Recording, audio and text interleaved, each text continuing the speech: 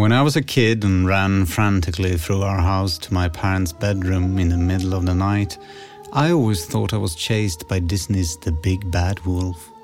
I had seen him on TV and it had scared the living daylights out of me. Then my parents took me to cinema to see Pinocchio, but I had to leave because of me screaming in panic when I saw Monster the Whale on the silver screen.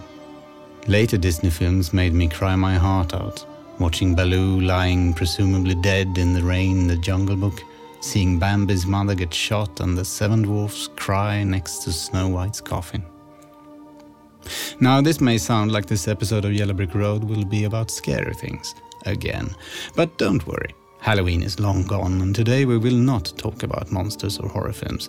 No, we will talk about animation. The emotional scars that Disney gave me as a kid came from the fact that those animated films were so good, so powerful. They affected me deeply and they still do. They made me cry and scream, yes, but also smile, laugh and feel inspired. They evoked my love for movies and my interest in the fascinating craft behind creating powerful stories. As a kid, I wanted to create films like that when I grew up. And even though I never did become an animator, I did come all the way to this pod studio, where I can sit all day long and talk about making movies. All kids love animated films and cartoons, and in some cases that love can lead all the way to a job as an animator, to actually create those amazing stories yourself. So today we're going to talk about how animated films can shape a kid's life. Today, the Yellow Brick Road is all about the love of animation and the power of the cartoon.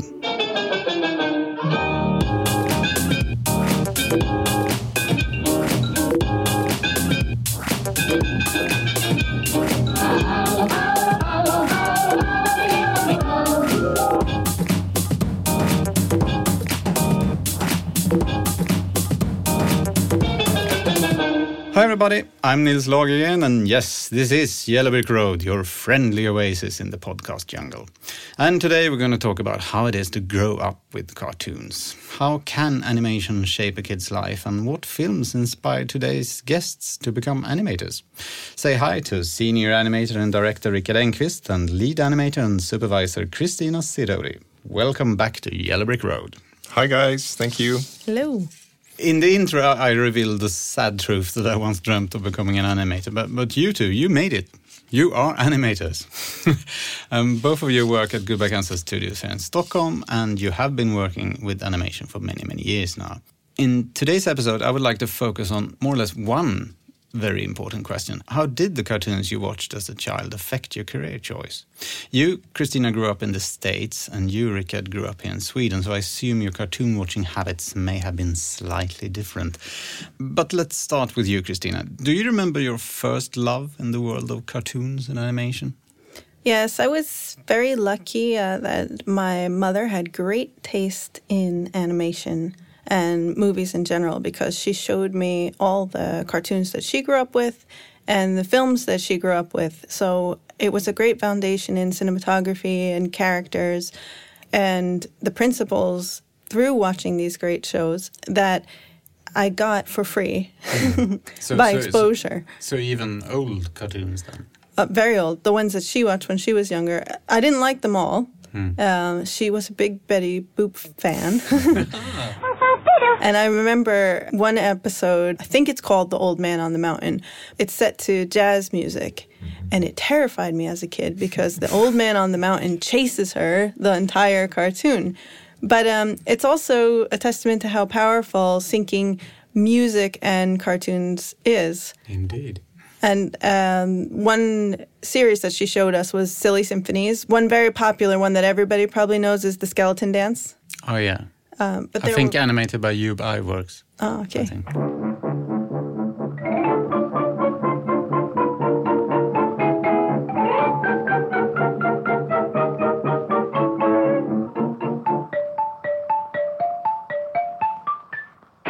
But there were many, many more, like Tom and Jerry as well, and all the Disney regular cartoons that people are more familiar with. But these imagined a lot of situations like what happens at night to all the pieces of china, what do they do? Or the cookie carnival, what happens if a bunch of desserts put on a parade? It's like the original makeover show. So they show this poor gingerbread girl getting her makeover, and how would they do it? Well, you squeeze fudge out of a Twinkie, and so it was really great syncing the music world, which my father was a music teacher, and then my mom drawing and being an artist, and together, like playing the piano, and you get the songbooks to all the Disney movies that came out, like The Little Mermaid and The Lion King, and you get to just have exposure to symphonies, to great animation, to art. So it was quite wonderful growing up. Sounds great. How often did you watch animated films and cartoons as a kid? I watched probably more than today's parents would recommend. We'll discuss that later. Yeah. But I watched a lot of animated films, and a lot of just great characters in general, and a lot of puppetry. So along with cartoons, there was The Muppet Show, which is quite old and from my mother's day, that she made sure that we were watching. And what was great that The Muppet Show would do was they would take a great poem like The Jabberwocky by Lewis Carroll, and then they'd take all their little Muppets and they'd act it out. So again, you got exposure to poetry, but in a fun way that a kid would enjoy. And you, Rickard, how's your childhood with animated films? Compared to Christina, growing up in the States, mine was probably cartoon deprived in comparison. I was born in 1972, so I grew up in the 70s and 80s in Sweden. And we had 2 channels. Both were state-run. State programming was very ambitious, but very pedagogical. So all children's programming was about, learning about other kids in other countries. There was a fair bit of animation, but a lot of it was from Eastern Europe or Indonesia, or interesting images, but maybe not so exciting as, American cartoons. No. So one huge thing was that every Christmas Eve, Swedish television would broadcast, from all of us to all of you, the Disney Christmas special. They started in 1959, and they're still doing it. And it's a quite bizarre tradition. Yes, and everybody knows it by heart. They have always the same shorts and a few pivotal clips from like Snow White and Robin Hood and Baloo and Mowgli. Baloo will teach Mowgli how to fight as a bear. And then always a little glimpse of whatever Disney is releasing next. From all of us to all of you, it's good to have you with us. Now here we go, and here's our show that says a Merry Christmas. So basically, like all of Sweden have watched the same cartoons on Christmas Eve for 50 years. 60 years, yeah. And it's still 1/3 of the population sit down to watch Kalle Ankas julafton, or From all of us to all of you. Yeah. Which is so that was, a completely different expression. And there were also other shows that they would run during summer holidays or, other holidays too, when they would incorporate more sort of commercial American cartoons. And they were quite different from the Czech stuff that we had, grown up watching from Swedish children's television. So it was snappy, colorful, and expensive probably to produce. And you had Bugs Bunny and Donald Duck and Mickey Mouse and Tex Avery. Exactly, Tex Avery, all the Warner Brothers stuff that really pushed animation, in terms of timing and spacing and anticipation, and really played it, even, compared to the Disney stuff, like Warner Brothers were quite extreme. But it was just a really wonderful spark to a kid from Sweden that we're used to a little bit more melancholy stuff on children's TV. Well, you can rant about it, and I really enjoyed that stuff too. I think some of the stuff is beautiful, but these American cartoons were more violent. They were 100% commercial.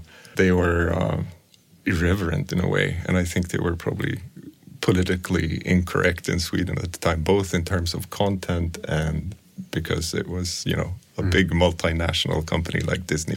So were you fascinated by animation already then? Yes, I mean, who wasn't? We probably got to see American cartoons like 20 or 30 times per year. That's just an estimate from the top of my head, but it was really seldom. It was really seldom. And everybody loved it. I had friends who they actually had, like the dad would have his own projector and have a 16 millimeter copy of a Bugs Bunny film or something, and we would watch it over and over at a party, you know. So that was one channel, but it was very uncommon that somebody had like a private collection of animation. Did any of you ever think about maybe I should work with this as a kid? When did that thought come up in your head?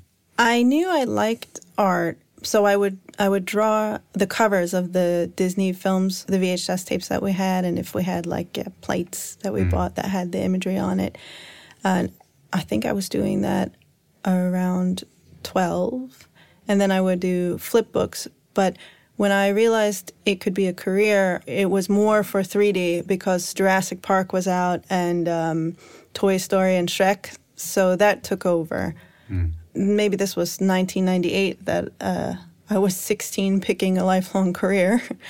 So we already knew that like The Simpsons was outsourcing in-betweens and only like mainly keyframes were being done in the US. It seemed like that's what we were hearing. So when I got to university and we were taking our traditional animation class, it was fun, and maybe I would have even liked it better than 3D. But in America, there wasn't a market. Now, I got good news and I got bad news, fellas. Which one you want to hear first? Bad news? Bad news.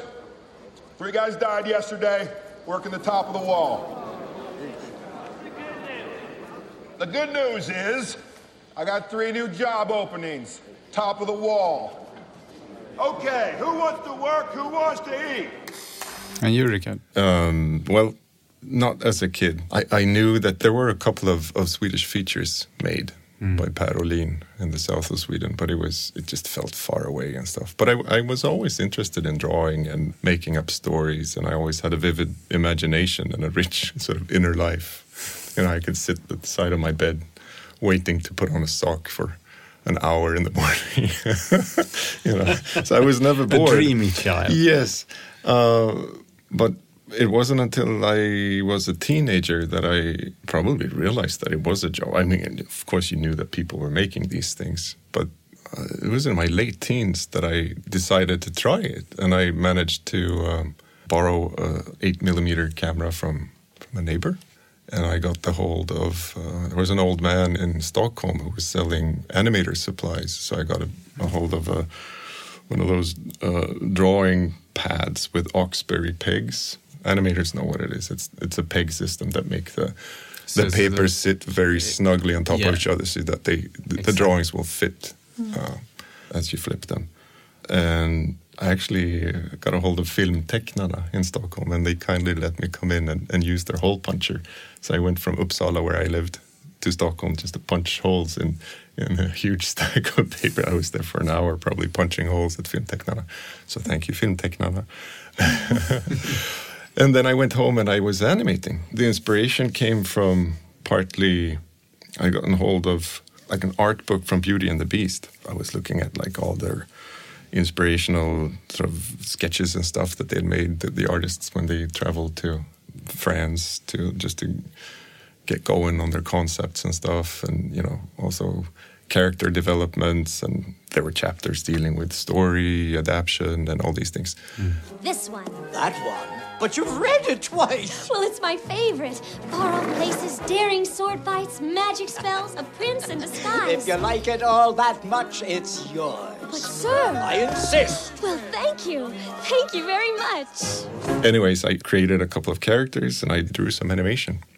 And I shot it on that Super 8 camera, and then I sent it to a lab in Switzerland, because that was the only place where they would develop this stuff. So I'd asked around, and you could still buy the Kodachrome Super 8 film, but nobody would develop it in Sweden anymore.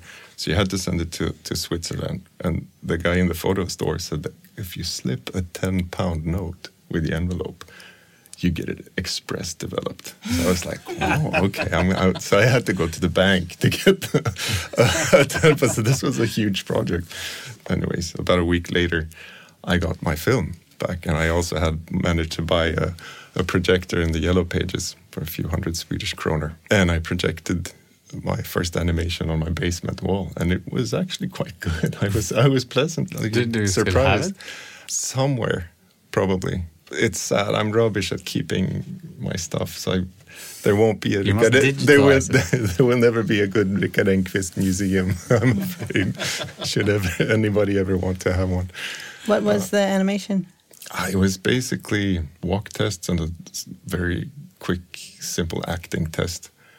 I'm not even sure if you'd call it acting, but it worked, and as I remember it, at least it had pretty good timing and stuff. And there was also some crazy claymation stuff that was just a mess. We just tried to finish the film stock. But then it kind of fizzled because I couldn't see like where to go with it. Basically, I couldn't see a path from Uppsala, 18-year-old kid or whatever I was, how to get to Disney, for instance, or. Even if there were a couple of companies in Sweden, it was so small, the business here. So it kind of fizzled for me. Then I ended up going to art school eventually. And then you slipped back into animation. Then I slipped back in because they offered some courses with a school that had just popped up, an animation school. So then I was hooked again. But in 3D then? No, not 3D. No, I got into 3D quite late. Oh. I wasn't too keen on 3D, to be honest. For me, 3D was a very pragmatic decision. So even with the first Toy Story, I was like, the story is nice, but I wasn't so hot on the images. I really wasn't. And then, but I came to the point where if I'm going to make a living out of this, I'm going to have to learn 3D. The humor in Shrek was what caught me. Really? Because I loved Mike Myers. Yeah. And I remember my first traditional animation, well, not first, but the major one that I did was a rhino dancing to Sean Paul's Get Busy. Shake that thing, miss. Can I shake that thing, miss? Annabella, shake that thing, yeah. Donna, Jody and Rebecca. So all of us have been very much affected by the cartoons and animated films we saw as kids. But why is animation such a powerful medium? I think it lets you imagine and show others what you imagine. For instance, one of the ones that I watched earlier on was Tom and Jerry. I don't know if you remember it. It's from 1954. And Jerry turns on all the faucets in the kitchen and it fills up the floor. And then, he probably would get electrocuted if he actually did this, but he takes these wires out of the refrigerator and he sticks them into the water on the floor and it freezes beautifully and then he ice skates. And it's just like, I can't imagine the animator who sat there and thought of that. It's like, what if Jerry wants to go ice skating? Well, how can he do that?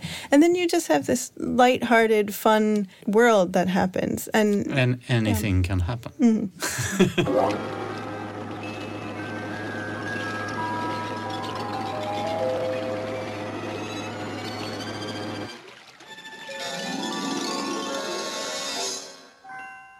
Imagination is such a powerful tool in animation. And also, I think the fact that it's an abstraction is very powerful too. Like with Disney, for instance, a lot of times they'll, work in a fable format, I suppose. Like a lot of the characters will be animals. It's easy to relate to a dog. It's a very fast connection to characters, I think. What you do is like you simplify and you really underline the important stuff. Which is, it becomes sublime in a way that I think is quite difficult to achieve with live action. So the clarity is super strong. I think it allows for people to empathize easier. If you have a live action character, there might be a bunch of walls for you to really put yourself in that character's shoes. Like maybe it's the wrong age or wrong profession or any number of reasons, Maybe you just... Or it's a criminal, whatever, yeah.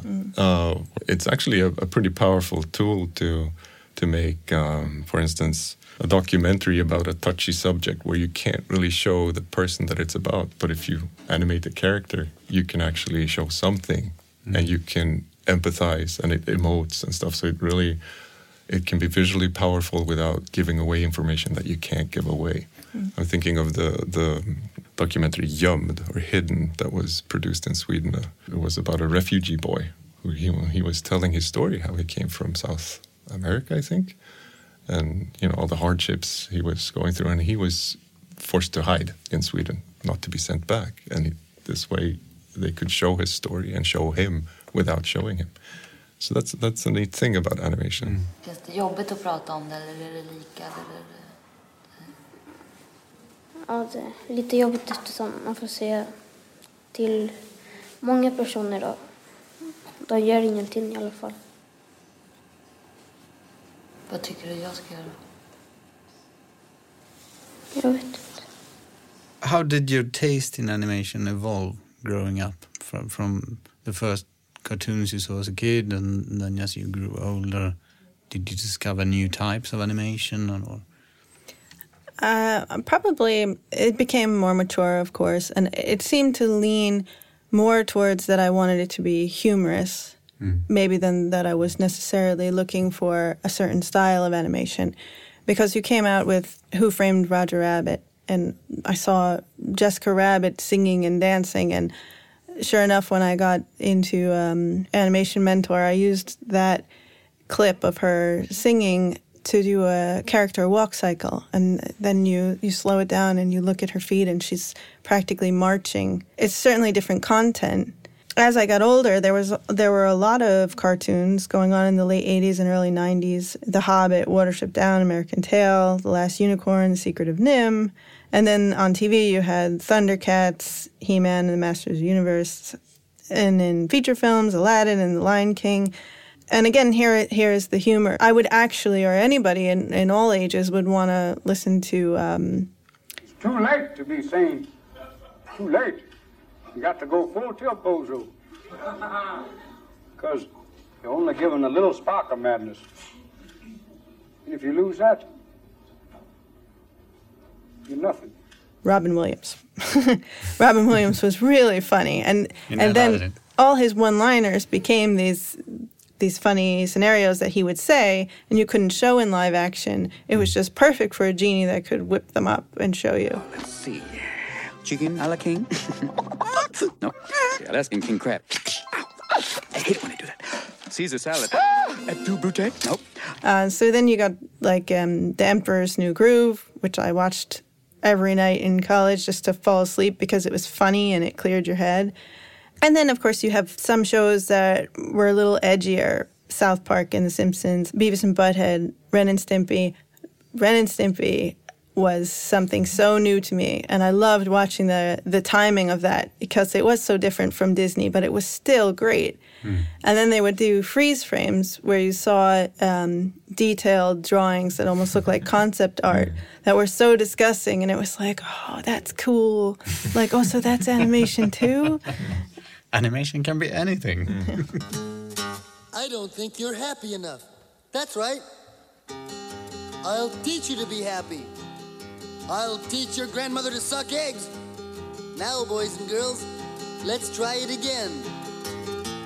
Happy, happy, joy, joy. Happy, happy, joy, joy. Happy, happy, joy, joy. Happy, happy, joy, joy. Happy, happy, joy, joy. Happy, happy, joy, joy. Happy, happy, joy, joy, joy. And you, Rickard, as a grown-up, your favorite kind of animation style? Yeah, which is that? I'm not so sure my tastes have evolved so much.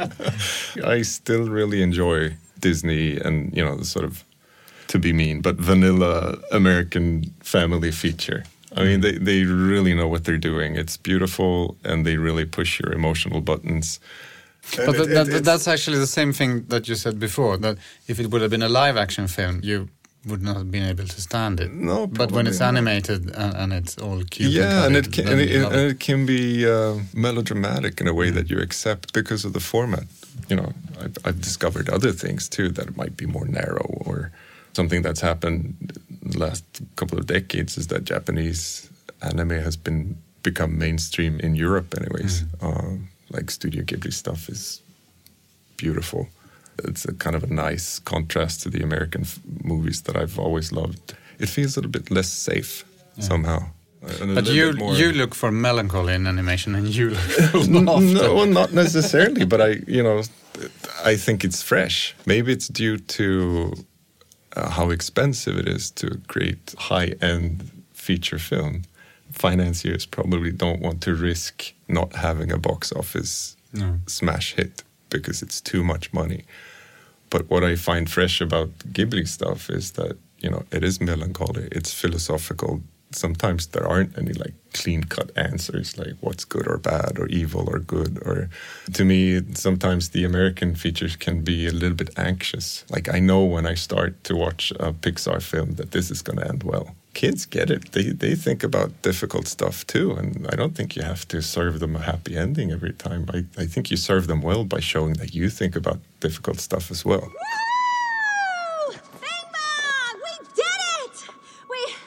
Bing bong?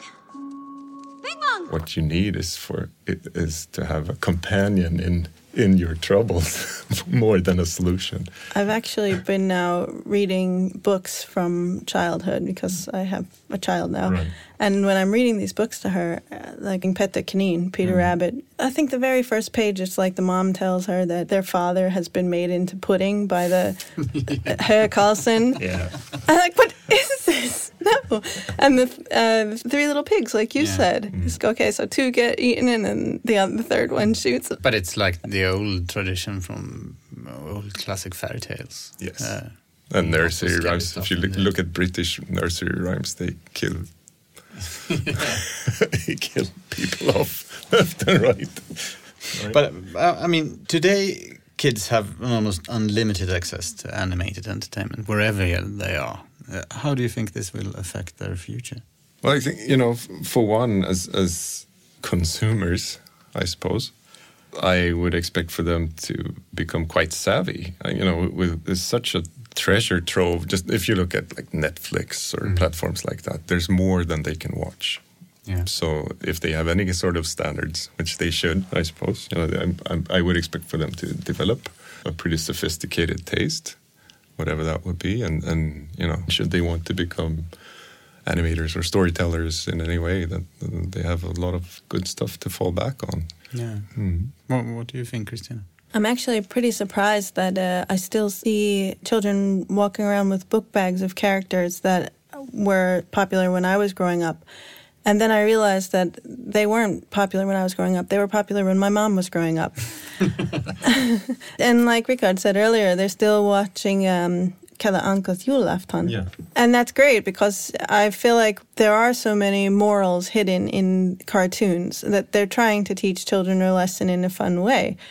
So when I see Dr. Seuss's Horton Hears a Who and Blue Sky made that in 3D, and there was a cartoon called The Sneetches when I was growing up that taught you about prejudice by using some characters with stars on their bellies and the same looking character without stars. And they all removed and put on their stars until they couldn't tell each other apart. And so the moral there was, we're all the same. And that's a hard topic to teach a child. So when a cartoon can do it in such a lighthearted way to make them understand, I don't feel like it's bad to expose children to cartoons in this way. Of course, you have to watch the content. Yeah. Like, what are they watching, actually? But a lot of studios are responsible. Yeah. But some aren't. Yeah. I let my daughter watch lots of animated stuff, but we don't allow her to watch Barbie, for example. Oh, okay. Because I think it's shitty. Bad moral. You're pretty, you're smart, you're popular, you're talented. I totally wanted to be your friend, but you weren't interested. You never said a word to me, and you certainly never invited me to eat lunch with you. Invited you to eat lunch with me? Every time I smiled at you, you glared and turned away. You wouldn't say 2 words to me. Because I was shy. So hopefully lots of the kids that watch all this animated stuff today will grow up to become animators. Let's hope not. We need a With lot good of taste. other professions in the world as well.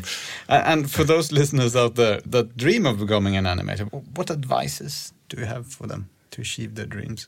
I would say understand that you have to actually do it. So it's not a dream. Pick up a pencil, draw, watch all these films, pause animation, step through it. And then, of course, if you can, go to school and learn about it. And if you hit a plateau, just keep making more art, take another class, ask someone who's a mentor to you, and keep learning. Eureka. Draw, take pictures, watch movies, read, go to the theater, go watch ballet, take part in life and consume culture in every way. Make and sure watch that, lots of cartoons. Of course, but not just that, because you just don't want to recycle and regurgitate what other people have done. I think it's important to, make sure you read the classic novels, watch all sorts of movies from every part of the world, whatever interests you, basically. Probably never been easier to be an animator than right now. It is a big field, and with computer games, our business has expanded a lot. So it's wonderful. There's so much to do, so many ways to do it, so many techniques and different fields to do it. And I would say, like, in our business, people are awesome. They are generally very friendly. Everybody's a nerd. Usually very helpful. And it really is a real job. That's something that you don't have to fight to defend it to your parents probably anymore, because you can make a good living animating.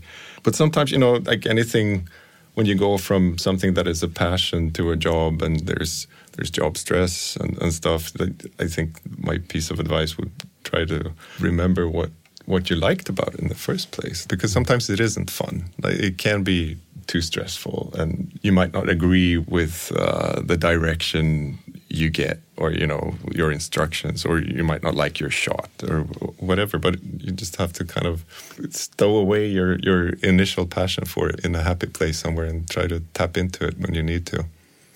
But basically just stay curious and focused and go for whatever interests you the most. And sorry, I keep interrupting, but also make sure you have a life.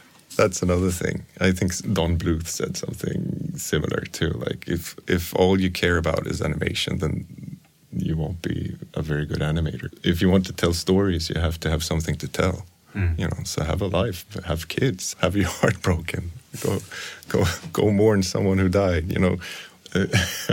Just live a normal life, and you'll have things to tell that people can relate to. Yeah.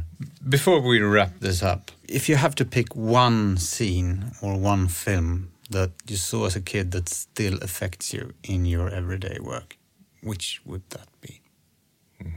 I'm not sure if it affects me in my everyday work, but I loved The Jungle Book.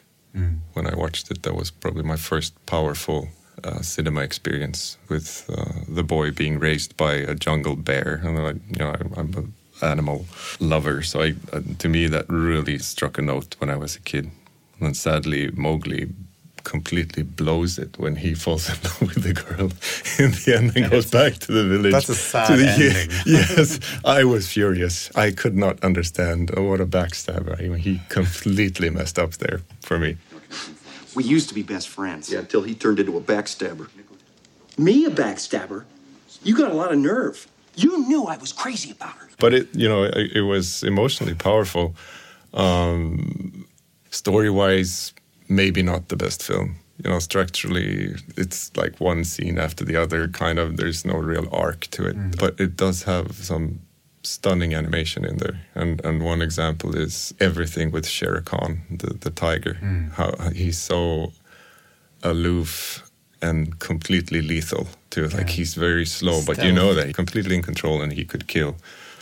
And the reason voiced that by George Saunders. Yeah, and I think it was Milt Kahl who animated some of the stuff, or if not all of it. There's a scene where he lays down in the grass, and I think he's speaking to Mowgli or Baloo, and he's magnificent. And you, Christina? I probably wouldn't say it affects me now, but I do know my sister and I used to watch The Little Mermaid over and over again, and I would draw the cover of the VHS. We had the full songbook, so I would play that on the piano, and we would sing it, and we would imagine we were this Little Mermaid. Now, if I go back and watch it again, I'm not sure what the message is saying. I mean, it's clearly bad to give away your voice, right? The Sea Witch. Yeah. Now, one of the most important things that recently has affected me, we went to go see Jonas Forsman's short film, Roboten och valen, The Robot and the Whale. And I think that's really important because he made that with several other people. Christer Kossen and David Enbom worked on it a bit, and others. Sorry if I'm leaving them out. But they did it in their spare time. They wrote original content, and they made something that made it into Sagaland. And that's like what I was saying before. What do I suggest to animators? It is do it. Make it. Do what you love. Yes, animation is a job, and it becomes really hard. So what do we want to do? Well, we all want to make original content, and we want it to be fun and lighthearted for children. So I think now, when I watch all these animations from a professional angle, when it's something that I really want to be doing, like the Lego movie, that just looks so fun to animate. That's more what's affecting me day to day. So, hey guys, I think we're about to crash into the sun. Yeah, but it's gonna look really cool. Lovely. Thanks a lot for coming. And you out there, thanks for listening. As usual, you can see clips from the films we talked about at our webpage, goodbyekansasstudios.com. In the intro of this episode, I promise you that there will be no monsters and scary stuff in this episode. But next week, there will be plenty of it. It's zombie time again here at Yellow Brick Road as we discuss the epic release trailer for Starbreeze's brand new game, Overkill's The Walking Dead. How was that trailer done? Until next time, goodbye. À bientôt. Auf Wiederhören. Vi hörs.